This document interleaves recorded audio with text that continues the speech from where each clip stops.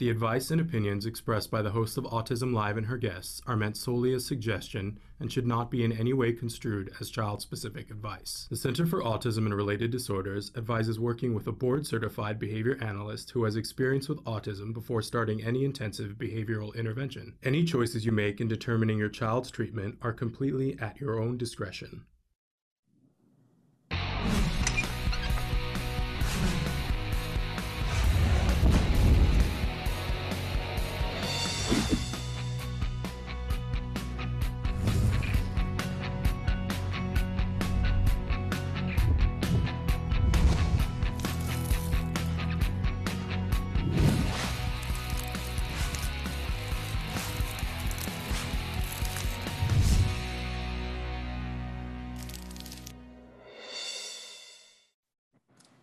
Good morning and welcome to Autism Live. I'm Shannon Penrod. We're coming to you live from my home in Los Angeles and from a couple of other places. We're really thrilled to be here with you this morning. But hey, before we get started, I got to do one thing. I got to do a big shout out to all of you because we lost Chadwick Boseman over the weekend. And I know that everyone just said it was like a gut punch that someone so young, so talented could be gone because of colon cancer. And it reminded me, just sort of sucked the breath out of me. And I know it was this way for so many people, but it reminded me of a couple of different things. A couple of years ago, it was probably 10 years ago now, I was at a Autism Research Institute conference.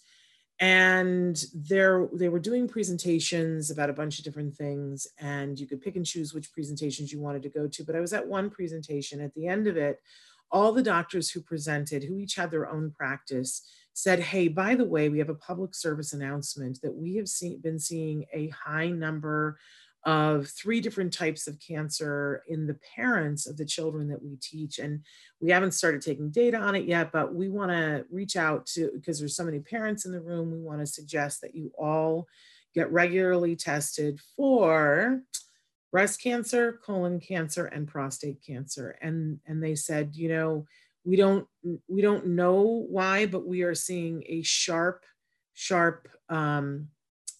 way too many people who are parents of kiddos on the spectrum are having these things happen. And perhaps because they were busy taking care of their kiddo on the autism spectrum, they didn't get it diagnosed early enough, and we're seeing some tragedies.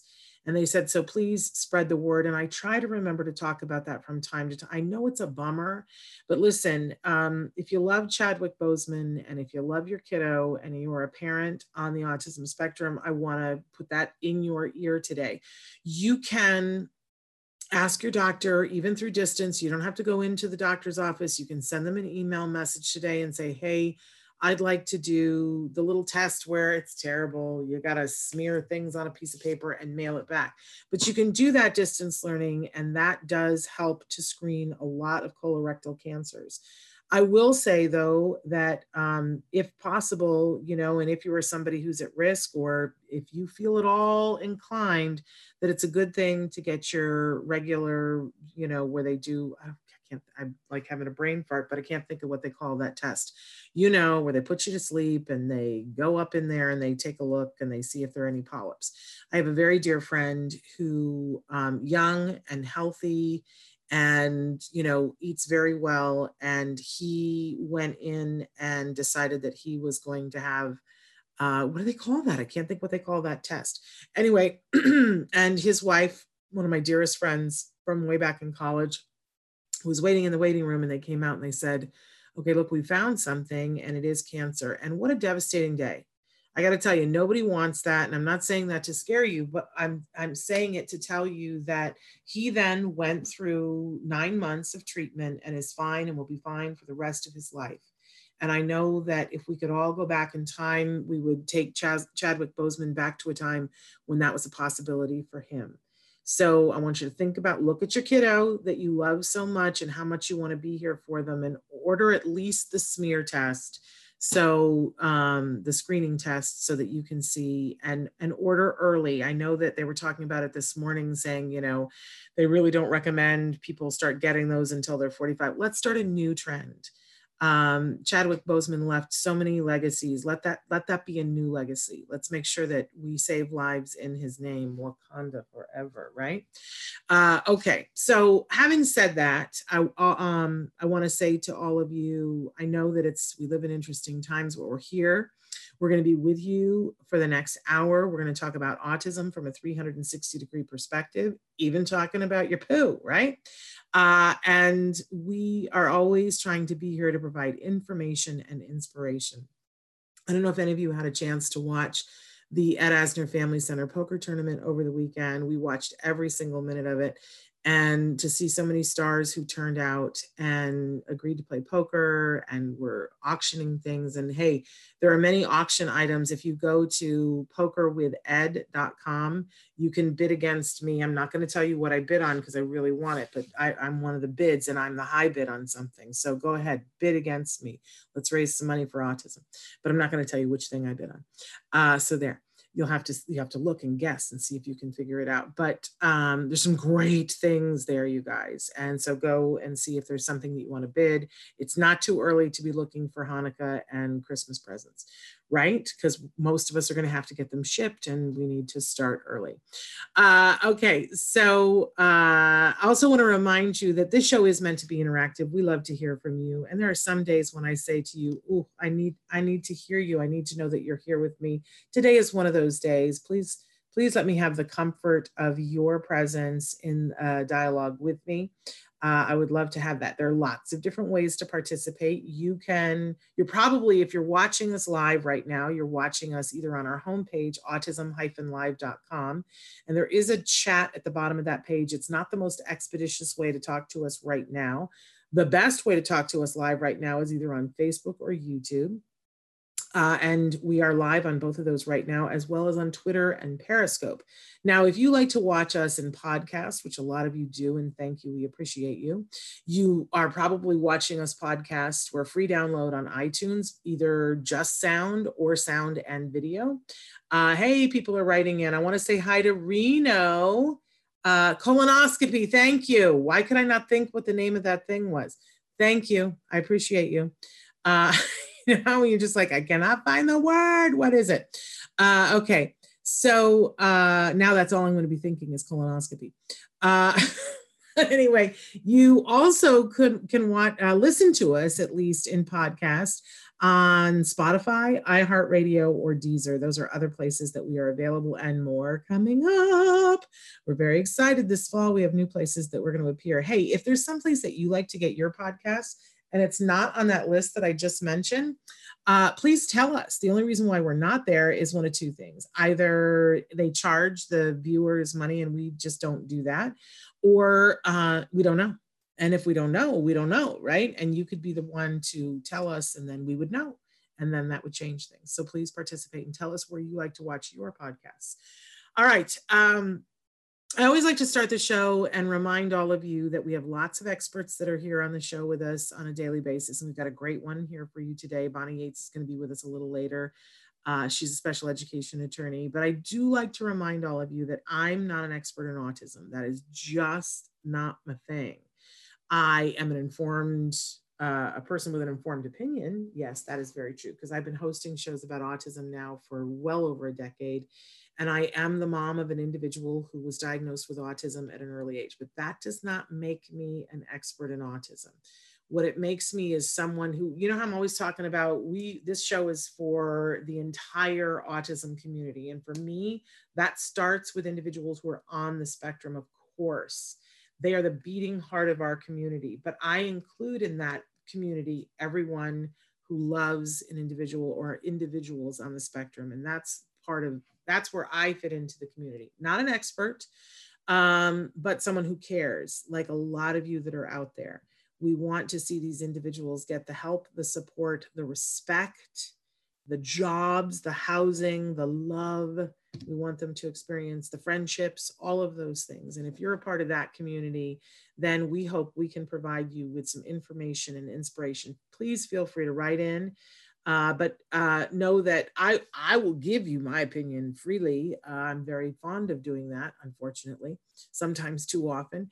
But we do have experts that are here. And if there's a question that doesn't match to the expert that we have, I love being sent on a project to find out about more.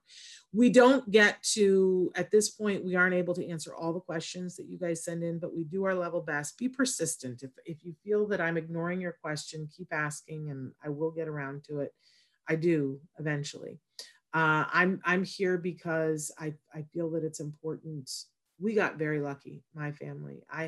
We got really good early intervention at the right time, and it made all the difference. And my son is 17 now, and happy and verbal and with friends and a wonderful life ahead of him. And I just want to help you to get to the things that are important to you, because I had help getting to those things with my son. And heaven knows I needed help, because there's no doing this on your own. So you know what I always say, si se puede, we can do this, but we hold hands virtually right now, virtually, unless we're in person, and then we have masks and PPE on, right? Wear the masks, folks. Wear the masks. Okay. That public service announcement. There we go. Okay. So we like to start every Monday morning with something we fondly refer to as the jargon of the day. This is when we take on one word, one phrase, one acronym. We try to figure out what on earth are the experts talking about. We have been adding some new jargon of late. And this is jargon that always swirled over here for me, that I was like, yeah, I don't really care. I don't want to know. But I find that, first of all, you guys have been asking if we could up our game a little bit and include some other jargon. But I find that once you know what something is, it's like, oh, it's not that frightening, right?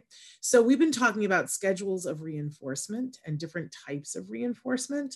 And because we know that in good quality ABA, applied behavior analysis, it's all about, am I being rewarded for the behavior that I'm doing?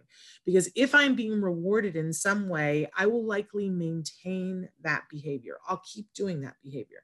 So think about what behaviors you do in your life over and over and over again. I hope you get up every morning and you brush your teeth. Why? What's the paycheck for you in brushing your teeth every day? For some of you, it's the short term, oh, my mouth feels better. Other people, it's the social aspect of, I want to be able to talk to someone and not feel like my breath is knocking them out. It might be a pain point for some of you because maybe at some point you forgot to brush your teeth and somebody was like, man, your breath is horrible, right? It could be that you do it because you like going to the dentist and they tell you, perfect, you got no cavities. Or again, it could be the pain point that you've been to the dentist before and they've said, oh, you're going to be in the chair for hours, you've got all these cavities. But there's some sort of a paycheck for you for having brushed your teeth, or you wouldn't do it on a regular basis, right? Now, I know when our kiddos are small, we kind of force them to brush their teeth, right? They're not getting a paycheck from it. They're like, whatever. So we pair it with other things. Maybe it's good time. Maybe we play that, my son used to have a toothbrush that played a song. There's all kinds of things. Maybe we like the taste of the toothpaste, right? There are all different ways that we add reinforcement in. Well, when we're trying to strengthen behaviors that we want to see more of, we need to be very mindful about how we're providing reinforcement. And I know you guys are always worried. You're like, well, if I make everything exciting and fun and I give them a reinforcer for everything, why aren't they ever just doing something because it's the right thing to do? I always get one parent who, is like, well, I don't want to have to praise them and reinforce them for, because they should just be nice to their grandmother because they, it's the right thing to do, right? And I love that thinking. Heaven knows I come from a long line of people who felt that way. But the truth of the matter is that we can get to lifelong behavior of somebody doing something, even when we're not there, when we're not forcing it, if we reinforce it. So we need to be mindful of how we're reinforcing. And we also need to be able to fade our reinforcement. So in the beginning, we talked about sometimes in the very beginning of a behavior, when something is hard or it's new, we might be giving consistent, constant reinforcement. But eventually, we start changing it up a little bit. So last week we talked about certain things. This week, our term today, in any case, is variable ratio reinforcement. Oh man, it just hurts my head, right? Variable ratio reinforcement. Okay, but let's see if we can make heads or tails of it. So let's start with the actual definition. Variable ratio reinforcement. In operant condition, a variable ratio schedule is a schedule of reinforcement where a response is reinforced after an unpredictable number of responses. What in the heck? Operant conditioning, right there. I'm just like, like every time somebody says operant conditioning, I just like want to take an ice pick to my head, because I'm like, what does that even mean? A variable ratio schedule is a schedule. Oh, thank you. That cleared it up. Of reinforcement. So much better now. Where a response is reinforced. Thank you for mixing the words up for me. Now I get it. After an unpredictable number of responses. Okay. So let's take a look at our working definition and see if we can't figure this out and why you would use this. I call this slot machine reinforcement. You don't know how many times you will have to try, but the rewards are often enough and large enough to keep the behavior happening. So think about if you've ever been in a casino and you see those people that are carrying around a bucket of change and they plop down in front of a machine and they stick the money in and they stick the money in and they stick the money in. And I don't know about you, but I go, my goodness, what a terrible way to spend a day, right? But I know people who absolutely love this. Why? Because at some point they've either seen it or it's happened to them where they stuck the coin in and ka-ching, and money came flowing out. And you want to have it again. And it's reinforcing enough, and the potential of the reinforcement is enough that you keep doing it. So what does this have to do with us and our kiddos? So, we do a lot of things in life where we get a slot machine reinforcement from them. Like, for instance, the examples that I was using before about, a kiddo being nice to their grandmother, because somebody wrote in about that last week or 2 weeks ago. We make it reinforcing for them that they are nice to grandma, right? Well, you can be nice to grandma 100 times, and maybe somebody says to you, oh, you're such a good boy, you're such a nice girl, what a polite kiddo you are, right? But every once in a while, grandma slips you some candy, right? And you go, see, it pays off to be nice to grandma, right? And then when you get older, grandma slips you a 10 or a 20, right? Depending on how wealthy grandma is, that amount of money could go up, right? And we learn that, okay, it doesn't happen every time, but there are definite fringe benefits to being nice to grandma.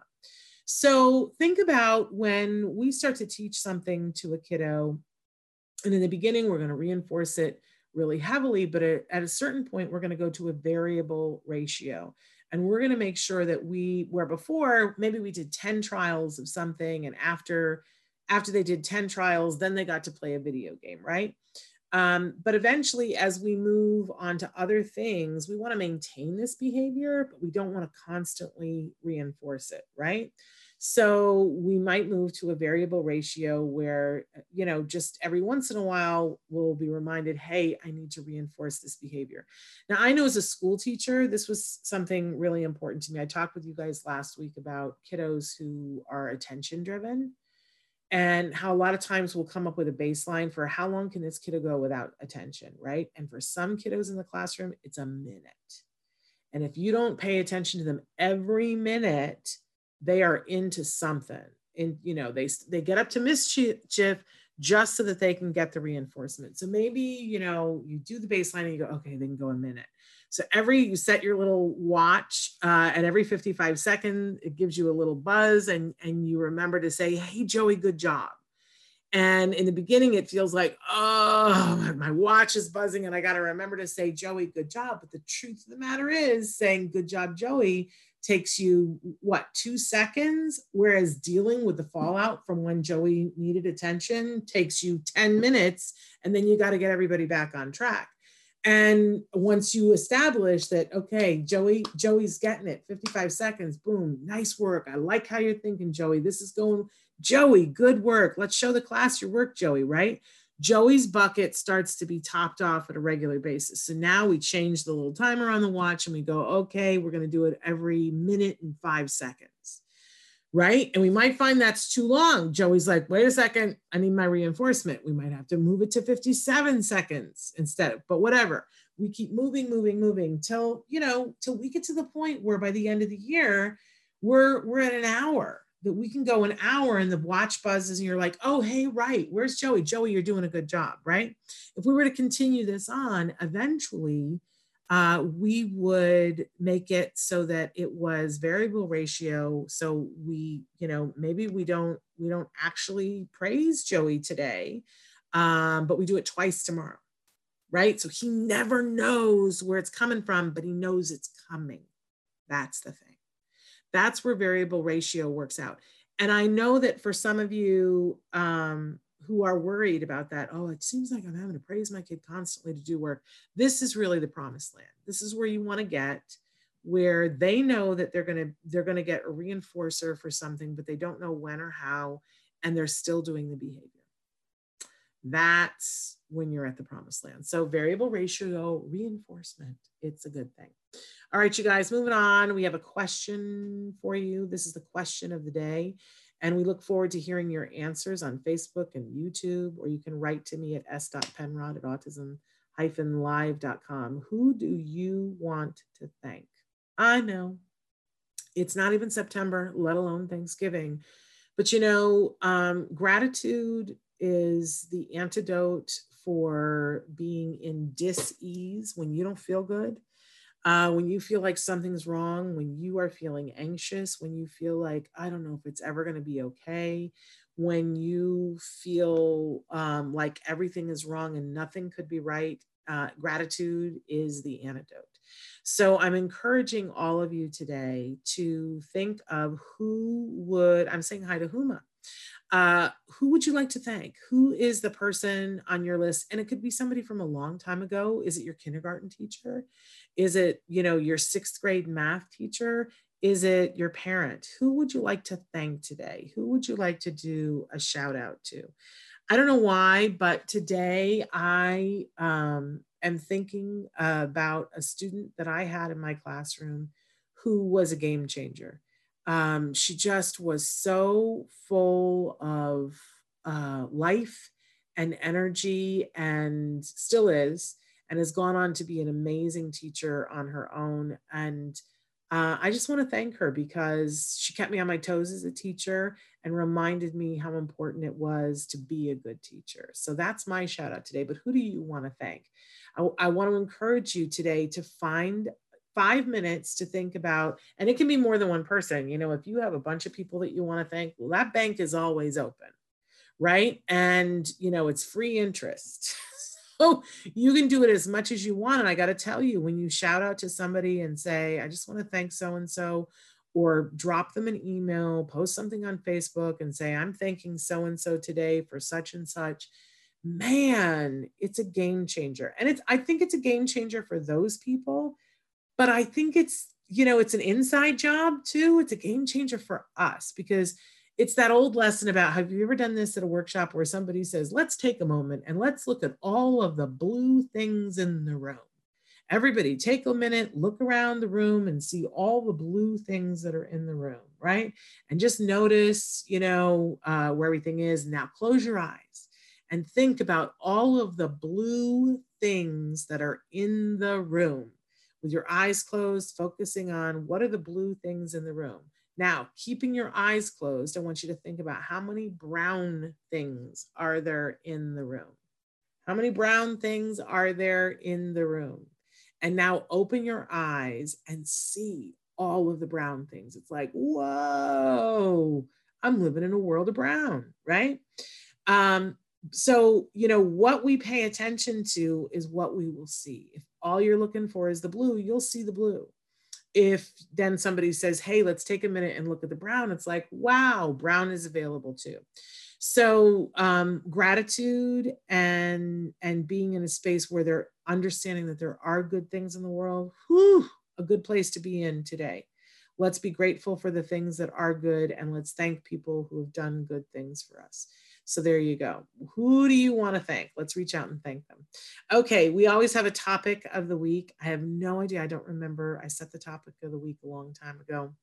So I don't, oh, there it is. Because, you know, a week from today is Labor Day here in the United States. And this is a national holiday where we celebrate the working individual. And I want to talk about this week the difference between when something is labor and when it's passion. I find that if I'm doing hard work, but I know that there is a reward for it, it's not as hard. And I think that when we are doing what we love, it doesn't feel like work. It just doesn't. And there isn't enough of that in the world. And I don't know about you guys, but I think there needs to be more of that. If we all had the opportunity to do something that we love, the world would be a better place. Maybe we would stop picking at each other so hard. Maybe. I don't know. It's just a theory. So we're going to talk a little bit about labor versus passion. I see this a lot of times in our individuals who are on the autism spectrum, when they find the thing that they're passionate about and they are, someone feeds their passion, and it could be anyone, a parent or a teacher or anyone feeds that passion and says, I think you got something there. I think I would run in that direction. Those are happy people. Those are really happy people. I mean, I'm thinking about Danny Bowman, who is a wonderful, wonderful artist. And I love that her aunt and uncle fed that passion at a very early age and decided that they were going to make it possible for her to do whatever she wanted to do. And now she teaches other individuals on the autism spectrum how to animate. I mean, you know, and she's one of the happiest people that I know. Right. So, but I also think too, for parents of kiddos who are on the autism spectrum in the beginning, when you realize all the things that you have to do for your kiddo, all the things that, you know, people will tell you, well, you know, you got to do ABA. And I agree with them. And I think you got to do as much ABA as you possibly can. And in the beginning, it feels like, oh my gosh, this is an insurmountable amount of work. And then somebody else says, well, now you need to look at diet. Oh, and you're in the overwhelm, right? But I've often talked about the fact that there's a bend in the road. And for a lot of people, you know, there's a moment that comes, and it doesn't come easily for everyone, but there comes a moment when you see your kiddo making progress and you go, oh, I think instead of looking at this as work, I think I should maybe try to enjoy the ride. I should try to enjoy the fact that there are people helping us and that this is a process. And I've been thinking of it as I'm waiting for the arrival, but while I'm hankering for the arrival, I'm missing the journey. And when you can get to that point where you go, okay, we are working hard here, but it's because we are passionate about it, everything changes. Everything changes. So we're going to talk a little bit about that this week. So on the show today, we have the incomparable Bonnie Yates. She's a special education attorney. She is an amazing mom. She is with a law firm, Tollner, the Tollner Law Firm. And I don't know if she is already with us yet, Traven. I'm guessing not, or you would have told me. So we have time for a couple of questions. If you guys want to write in a question about anything, you would need to do so quickly. And, oh, maybe Bonnie is there. Bonnie is there. Okay, so that's fabulous. So Bonnie Yates is joining us right now. Oh, she was there. Yep, she's there. Hey, Bonnie. Hi. How are you? I'm good. Maybe the background is too sunny though. Can you see or do it? Should I? We can. It is the window is intense, but we can see you. Let me. It comes and goes sometimes. Let me move. It's a beautiful window, though. I know. I like working in this room. Got beautiful trees out there. Better? Yes, that's great. We can see you now. Yeah. Hey, Bonnie. And so I was just saying to folks that you are with the Tollner Law offices, and maybe you could tell us a little bit about them. Toner Law Offices, good morning, everybody. Toner Law Offices is an 8-attorney firm. We're based in San Jose, Los Angeles, and Irvine, and we focus specifically on disability discrimination, special education, regional center eligibility, and university cases. So obviously most of our work right now concerns adapting to all of the gymnastics required by COVID-19. Yeah. So I had some stuff for you guys. Were there any questions? I got to tell you, there were no questions this week, and I have a theory about that. So do I. What's your theory? My theory is that right now everyone is like, because like, either you just started and you're like, I don't even know what it is yet. I don't even know what to ask for. I don't even know what they've given me. Mm-hmm. Or you're about to start and you're just finding out what they're giving you, so that everyone's sort of kind of frozen and like a little unsure. Yep. Taking a wait and see. What's your theory? Similar. And I think it's also that the language has changed and people aren't sure what the reference sources are or what questions to ask. And, yeah. You know, as a matter of fact, I've felt very much like, you know, I mean, most of our feelings are subconscious first, and then they kind of percolate up to the surface and we hope they become conscious. But maybe 2 weeks ago, I started realizing it's really uncomfortable to not know what the rules are. Now, I mean, when an attorney goes to an IEP meeting, we do know the rules, and the situation is always novel and we have to be nimble and adapt to that. But we do know, like if the district says, well, we don't do an assessment if you're only, you know, 2 standard deviations below the norm, we know to say, well, that's not right, because we know what the law is. For us, this sort of cessation of the old rules and imposition of these new, let's call them customs, because they're supposed to be temporary and they're not supposed to be the permanent rules, has whacked the attorneys out as well. So if you're feeling whacked, you know, I mean, also it's hard because when you realize that you're in a novel situation, it's not clear where to go to get help, because there hasn't been a lot of stuff published yet, like, you know, rights law or special education rights and responsibilities, or even OAH decisions.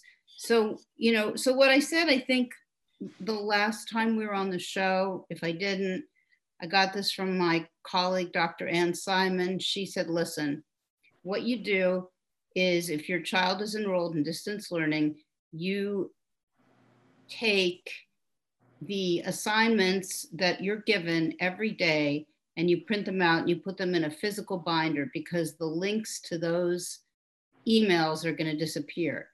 So you put those in a notebook, and you, every time you, your child logs in to upload work, you note that. And then every time you get grades back, you note that and you print that out. I should have said you print out what the student uploads too. So you're creating a physical binder, and it would almost help to think of yourself as like, you're the teacher of this entire class, and this is going to be your syllabus and your data for your grades and things like that. And then every day there's a schedule. So, you know, like, is the schedule being adhered to? What's the student receiving during the schedule? What's the student's reaction to what he's being asked to learn? Is that working for him? There's really like no detail too small as far as I'm concerned, because what you're going to be doing is you're going to be coming back in 2 months or 6 months and saying that this distance learning plan was wholly inadequate. It didn't comport to my IEP. You didn't follow the mandate of the federal government to do your best to try to implement the IEP creatively and flexibly.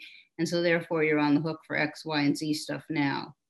So that made me feel better when Dr. Simon said that, because it's like, oh, okay, that's like, I should have thought of that. But anyway, you know, now we have something to give our clients that's very concrete. And the main obstacle for them is going to be, it's probably going to be hard for them to take real-time data, just because there will be a lot of data. but I think you should really try to do it very assiduously for like the first 30 days. I wonder if you're going to see some interesting patterns that will really let you see where the student is succeeding and where the student is struggling. So here's an example of something that came up last week that's sort of interesting.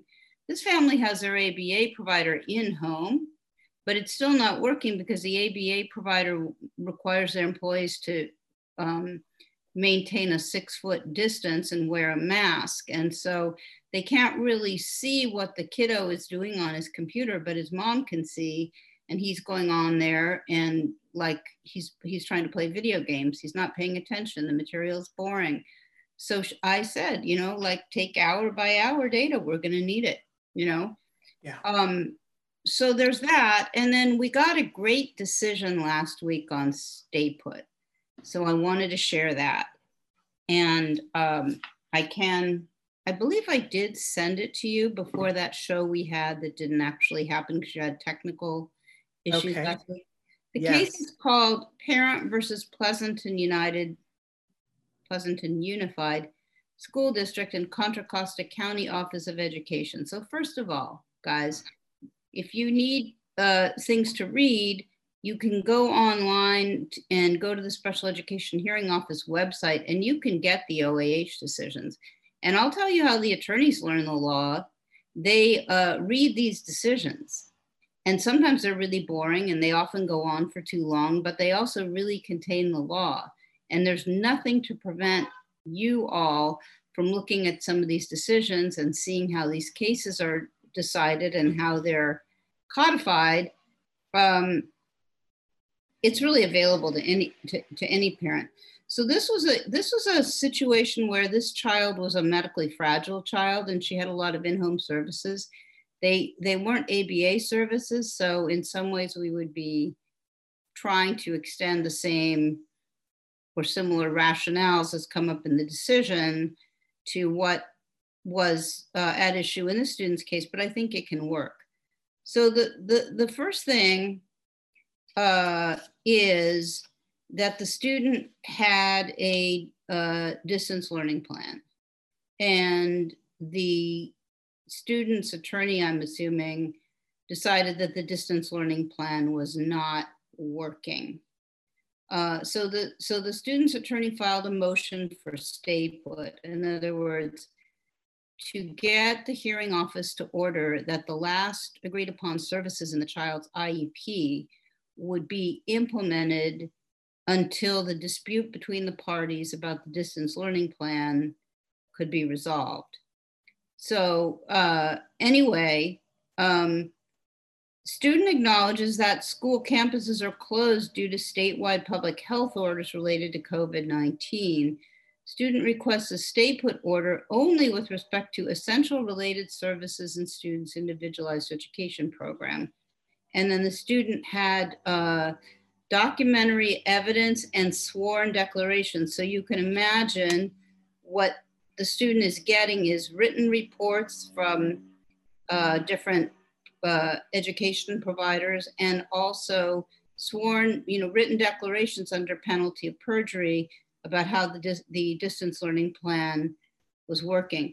So the school district opposed the motion on the grounds that their schools were closed and they said they couldn't provide in-person education. And they also asked the Office of Administrative Hearings make a finding that the distance learning plan would be the student stay put. So anyway, the hearing office looked at all of this and they went a little bit into the history of how services went in home.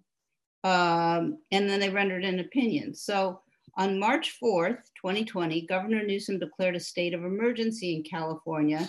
On March 13th, 2020, he issued an executive order which directed school district operations during public health related school closures.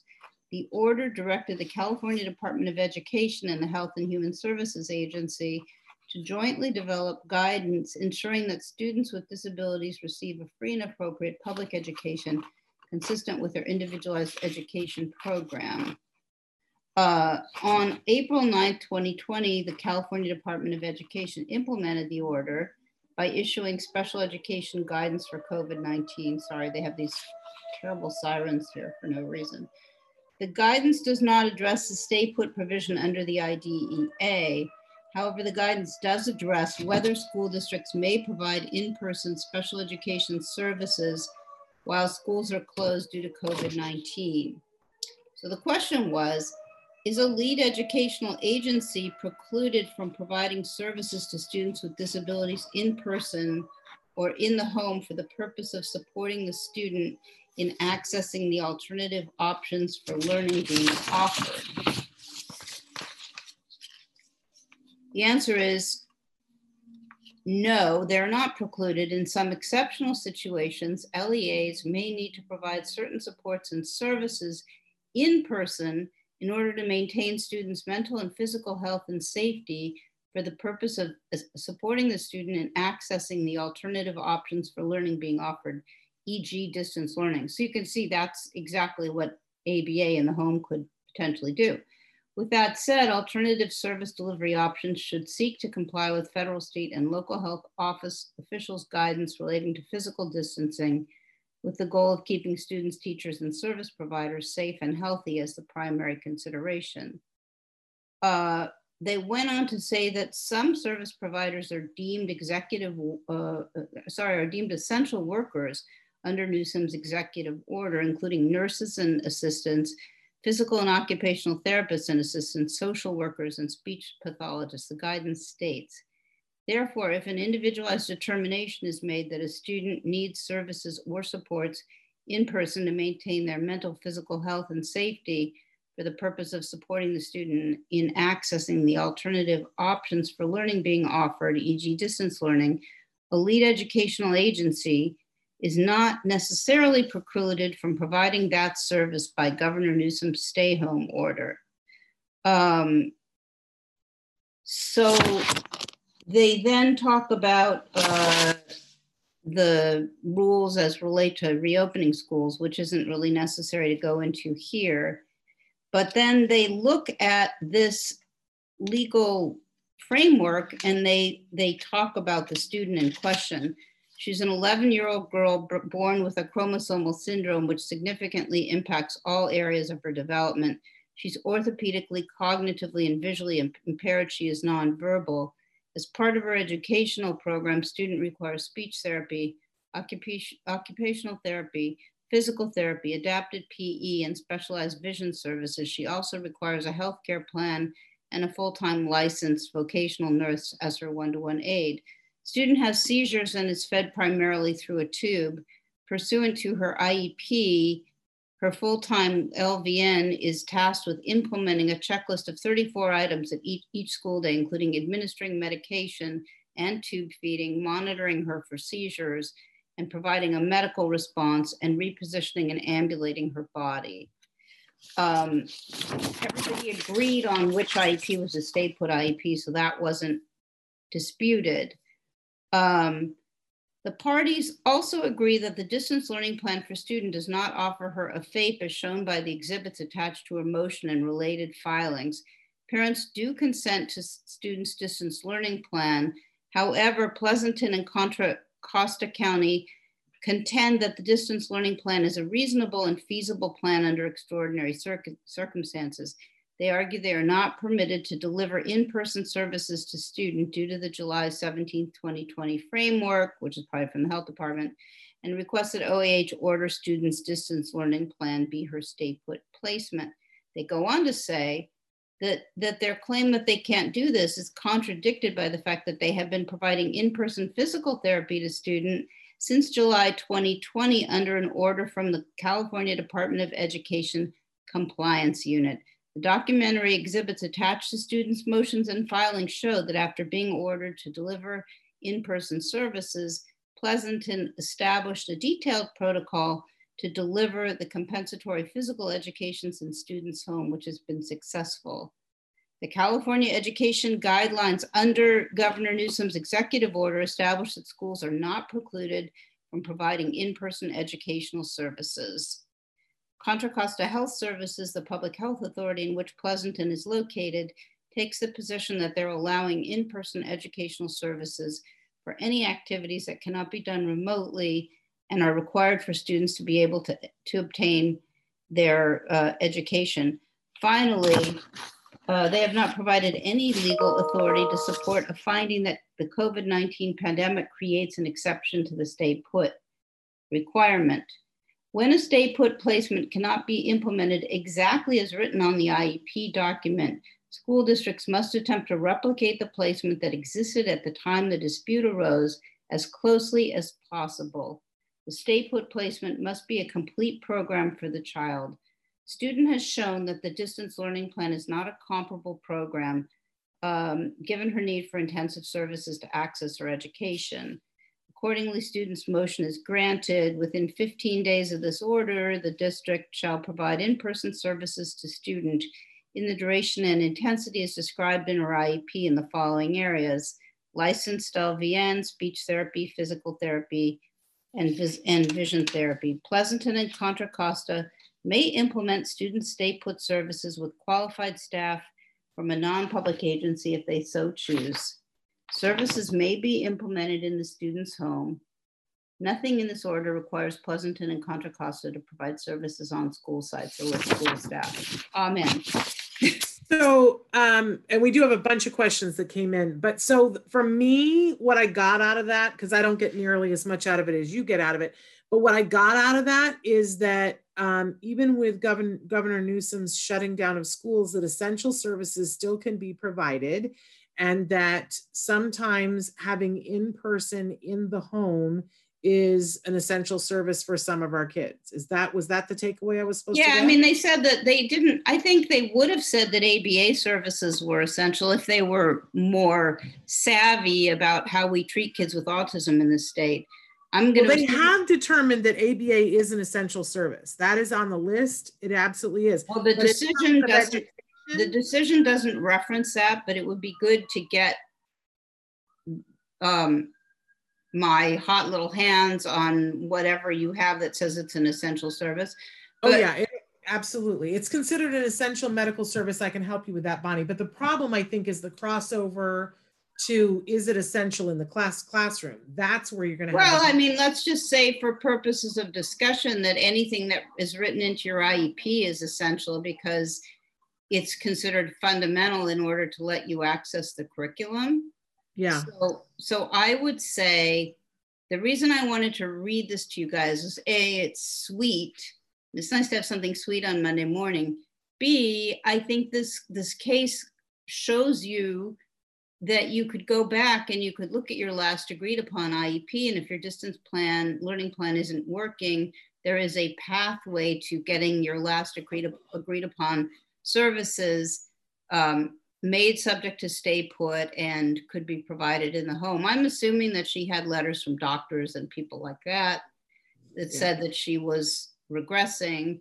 And I mean, of course she was regressing. Those are very difficult services to implement for somebody that has cognitive and physical delays. I mean, the only other thing, this is just a sidebar, but I'm laughing, is that I read the description of how a preschool is going to do distance learning for like little 3-year-olds and 4-year-olds. And I was just like, really? Like, we really want to stick them in front of a computer for 4 hours a day? Like, So anyway, guys, this is your ticket out. There you go. I want to read some of the comments and questions. I first want to do a shout out because somebody wrote in and said, hi, my 5th grade homeroom teacher noticed that something was different about me. I had tests done from 1992 to 1993 with a neurologist.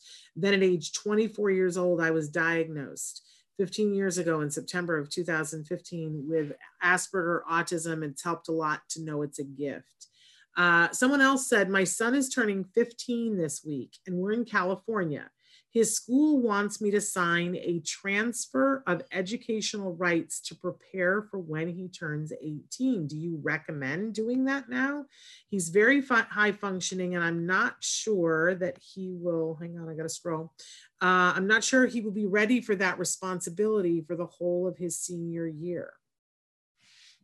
Well, normally what you have with the student is a transition plan in the IEP. I don't usually see people being asked to sign a form like that. It's not necessary, because that the way IDEA works and the way the law works in California is when you turn 18, you automatically assume responsibility for your own educational rights, unless you're conserved. Or you could do what, like one of my 18-year-old clients that I have now did. She wrote me a letter and said, "Dear Bonnie, you know, I don't really feel comfortable representing myself. I want my parents to be my representatives in my dealings with the school district." But you don't need to sign any form. It'll happen automatically. Yeah, I'm concerned about why, like a lot of times they'll ask you to, at 15, to begin the transition to do No, it's supposed to be in place as early as your 14th birthday. But that's entirely different from having them sign a document, you know, waiving rights or confirming rights in somebody else. I mean, you know, if you wanted to, you could shoot the document out to Shannon, obviously redact it, and we could show it on the air in the future, and we could look at it. That would probably be interesting for a lot of people. Interesting. But yeah, odd thing. Okay, the next comment that we had is, my son is currently under assessment for special education. He has problems with his motor skills. And I noticed that motor development wasn't checked on the evaluation checklist on the assessment form. And I would like that area to be assessed. I just requested via email, what if they deny my request? What can I do? Did you write in your email specifics about the reasons that you think he has motor issues? If you did, and they say no, you got a couple choices. One is you can file for due process and prove that they should have given you a different assessment plan. But what people more typically do in your situation is they go out and get a private assessment. And then if it confirms that the student has motor problems, the district's going to be on the hook to pay for that assessment. Okay. But yeah, it's weird. It's weird that you know, that they didn't check that box. A lot of times though, you know, if it's an initial assessment, what I find in California is they do this tricky little thing where they don't assess for OT until they have determined eligibility, whereas they do psychoed and speech, but it's like they build this little delay in there. So if it takes 3 months to get up and running with the IEP, then at the IEP, when the parent says, "Hey, there are OT concerns, why didn't this get looked at?" "Oh, we're going to do it now." Yeah. Well, or I remember one year when I had this kind of stuff going on where it's like a shell game. And I was like, well, I thought we were going to get evaluated for APE. And they said to me, "Oh, well, you know, we talked about that back in November, but we didn't think you wanted it. And now it's January. So it's so close to the end of the year by the time he gets evaluated." And I said, no, I want it done right now. Like you're pushing my patience here. That's total bootstrapping. Ugh, it's just, it makes you nuts. Because why do we have to fight? January is not the end of the year. Thank you very much. And and their argument was, well, by the time we get it scheduled and by the time they do the evaluation and they write up the paper and then we'll implement we'll be in May and that's when they do the testing. I said, get it done and get it done. No, that's ridiculous. I know. Assessment plan, the assessment plan, they have 15 days to tender it. You have 15 days to return it. Once you return the signed assessment plan, and you don't have to wait 15 days, they have to assess and hold an IEP meeting in 60 days. So if Shannon on January 1st signed the assessment plan, they would have to be meeting with her by March 1st. That's not the end of the year. Right. Last comment that we have here is, thank you, Bonnie, for your guidance in helping me make sure my son didn't fall through the cracks. They scheduled my IEP, ordered therapy tools for him, and put in request to district for him to get in-person learning. This is a big change from what was going on 1 month ago. I don't think it would have happened if you didn't tell me what I needed to do, and thank you. Well, that's nice. Thank you. That'll make the day. Totally. That's a wonderful, wonderful thing. And so, which kind of leads me into a nice segue to talk about the fact that I think we're all reticent to think that we have a legal issue. But the fact of the matter is, why is that? Because, you know why it is, Bonnie? Because we're already fighting a land war in Asia. We have a child on the autism spectrum, and now I got to fight to get services, and now I got to fight with my insurance company, and now I got to fight with the school. And to bring a lawyer in feels like it's an additional fight, but I wanted to make the point that it's not. Sometimes having a lawyer there means that one of the fights gets pulled off of your table. And I don't think the parents look at it that way enough. But I think that this is a wonderful example of somebody who felt like they were, I don't want to put words in their mouth, but sometimes you feel like you're beating your head against a wall. And suddenly you talk to a lawyer, the lawyer says, just do X, Y, and Z. And sometimes that is enough for the school district to go, oh, okay, this person knows the rules. We got to stop. Mm-hmm. I don't want to make it sound like I think that all school administrators are just trying to get away with something, but I do want to say to people, as a former teacher, there's only enough funding for like 40% of the kids who actually need something in our schools. My number might be slightly off, but IDEA is not fully funded. So they don't have enough money to give everybody what they're legally entitled to. And that really is the issue. That really is the issue. It's not about bad teachers or uncaring teachers. No. It's about the things that the system forces people into doing because it's an underfunded mandate. Yes. And, I don't mean to be like a smart aleck, but when you said most parents don't feel like they have a legal case. Right. We all do. If you have a special ed kid, you do. We would tell you that if we took 10 of you and sat down with you and review the last 2 years of your educational file, we're pretty confident that we could make a decent legal case, because most of the time the districts aren't offering FAPE. Yeah. And most of the time they cut corners.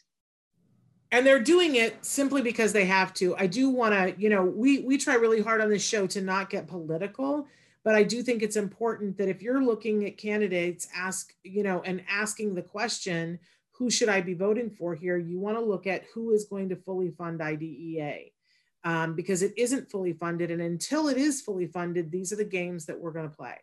And they're so time consuming and they're so expensive. Oh yeah, the money that, and listen, I love Bonnie, but the money that they do have, which isn't enough for every kid, often goes towards their lawyers to protect their position and doesn't actually go towards helping kids. So well, that's true, but it's worse than that, because every case you do as an attorney where the school district settles with you, 9 times out of 10, they pay attorney's fees. And if you're an attorney like me and you're honest with yourself, you're taking money out of the public school system. And maybe that's, maybe the end justifies the means because parents are not getting a fair shake. But I would certainly prefer to have a system where the way we resolve disputes isn't like this, because I believe if the money were in the system, parents would go to IEP meetings and districts and parents would roll up their sleeves and have really good collaborative discussions, and they'd get to it. And that's what needs to happen. Yeah. I mean, all the lawyers that are doing special ed, we can find another way to earn a living. Most of us would like to see the tragedy of special ed, the trail of tears, the being in the trenches, the only being able to fix one kid at a time. Enough. Enough. Absolutely. I know what the first time, I have unique circumstances that twice my school district filed due process against us. We did not file, they filed, which is very unusual, and unusual that they did it twice. And the first time that they wanted to shut you down, Shannon. Oh, well, we know that's what that was.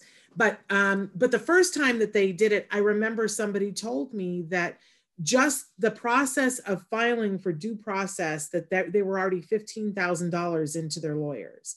And that made me so mad that I went in and I said, you just spent $15,000 to cheat my kid out of what is his legal right.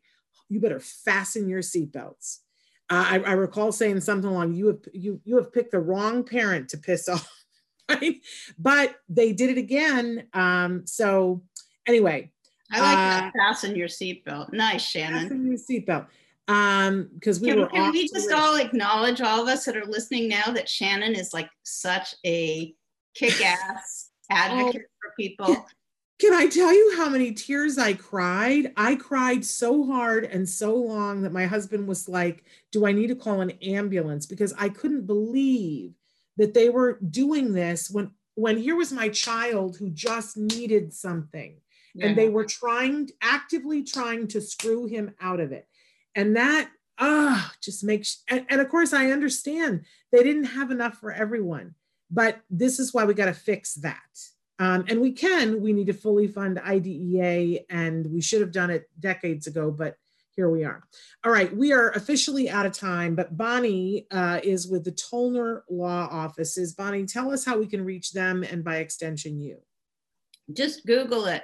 I looked it up last week, what the actual website is. I promptly forgot. So yeah, Tollner. And really what Bonnie would like is for some questions to come in for next week. That would be really appreciated. But it's got to be for 2 weeks, because next week is on Monday is Labor Day and we won't be here. Okay. Good to have the day. Gives you twice as much time. That's right. And we know that in 2 weeks, there's going to be questions, because by then everybody's going to be back to school and everybody's going to need a Depend undergarment, because there's some stuff is going to hit the fan. I think it's hitting the fan. There we go. Yeah. All right, Bonnie, we appreciate you. Thank you so much for being with us, and give our love to everybody at Tollner Law. Thank you, everybody. I enjoyed the conversation. Have a good week. You too. Bye-bye. And hey, you guys, as we close out the show, I just want to say, remember, get checked for colorectal cancer. Please do that.